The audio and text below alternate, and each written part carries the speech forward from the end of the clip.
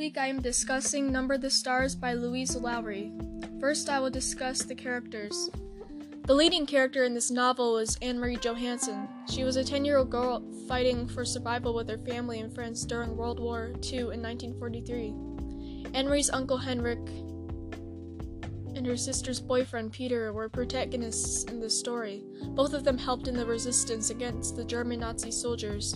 They were part of a group that helped Jews to escape to Sweden for safety. Secondary characters in the story were Anne-Marie's little sister, Kirsty, her best friend Ellen, and her mother and father. The characters' roles were always very obvious. Anne-Marie was a very brave girl. She ran through the woods early morning to get an important note to her uncle Henrik. She came across a group of soldiers and was able to pass through. They were very scary and they were trying to get her to slip up on the reason she says she was there. She was very quick thinking. She was very scared but knew how important it was she got to her uncle before his boat left. Uncle Henrik and Peter were also very brave and courageous. They wanted to save lives. They saved many. Uncle Henrik hid Jews in his boat and took them to safety. Peter ended up dying in the end. He was caught by soldiers and executed in front of people. He wrote a final letter to the family saying he was not sad to be dying. He was proud of what he accomplished. There was much to celebrate. Second, I will discuss setting. The location of the story is significant.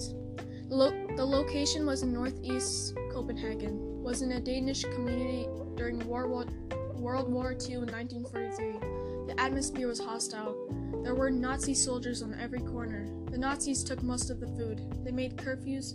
Lights had to be turned off in people's homes by a certain time. The nights were very cold because power was turned off. This was a hard way to live for all the people. The second half of the book took place mostly at Uncle Henrik's house, which was in the meadow by the sea. It was a very old, small, red-roofed farmhouse. Anne-Marie's mother and uncle grew up in that house. The air smelled of fish near the fishing harbor. Her uncle was a fisherman. The entire family loved this house. However, due to the war, they were very scared there too because of the soldiers. You would never know when you could get a knock at the door, and soldiers would storm in. Third, I will discuss conflict.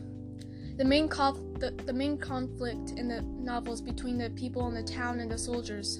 Jewish people were terrorized the worst. The shops were closed. They would get less of everything. The soldiers burned down things they loved. Eventually, the soldiers were capturing all the Jews and taking them away to an unknown location. The people that were a part of the resistance tried their best to save lives. Once the war finished 2 years later, life went back to normal. However, many people lost their lives, their friends, their family members. I think this would make a good movie because if it were put into a TV show, the episodes would probably be too short. The book is short.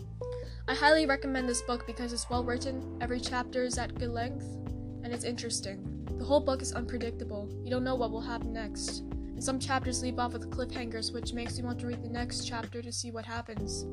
The book is also interesting because it takes place during World War II in 1943, which occurred way back then when the Nazi soldiers took over, and the Jewish people were in danger. I could tell that the main characters were very well put together, and the author put thought into their personalities, etc. I was thinking Millie Bobby Brown could play as Anne-Marie if the book were made into a film, because she's young and she's a great actor who starred in the show Stranger Things.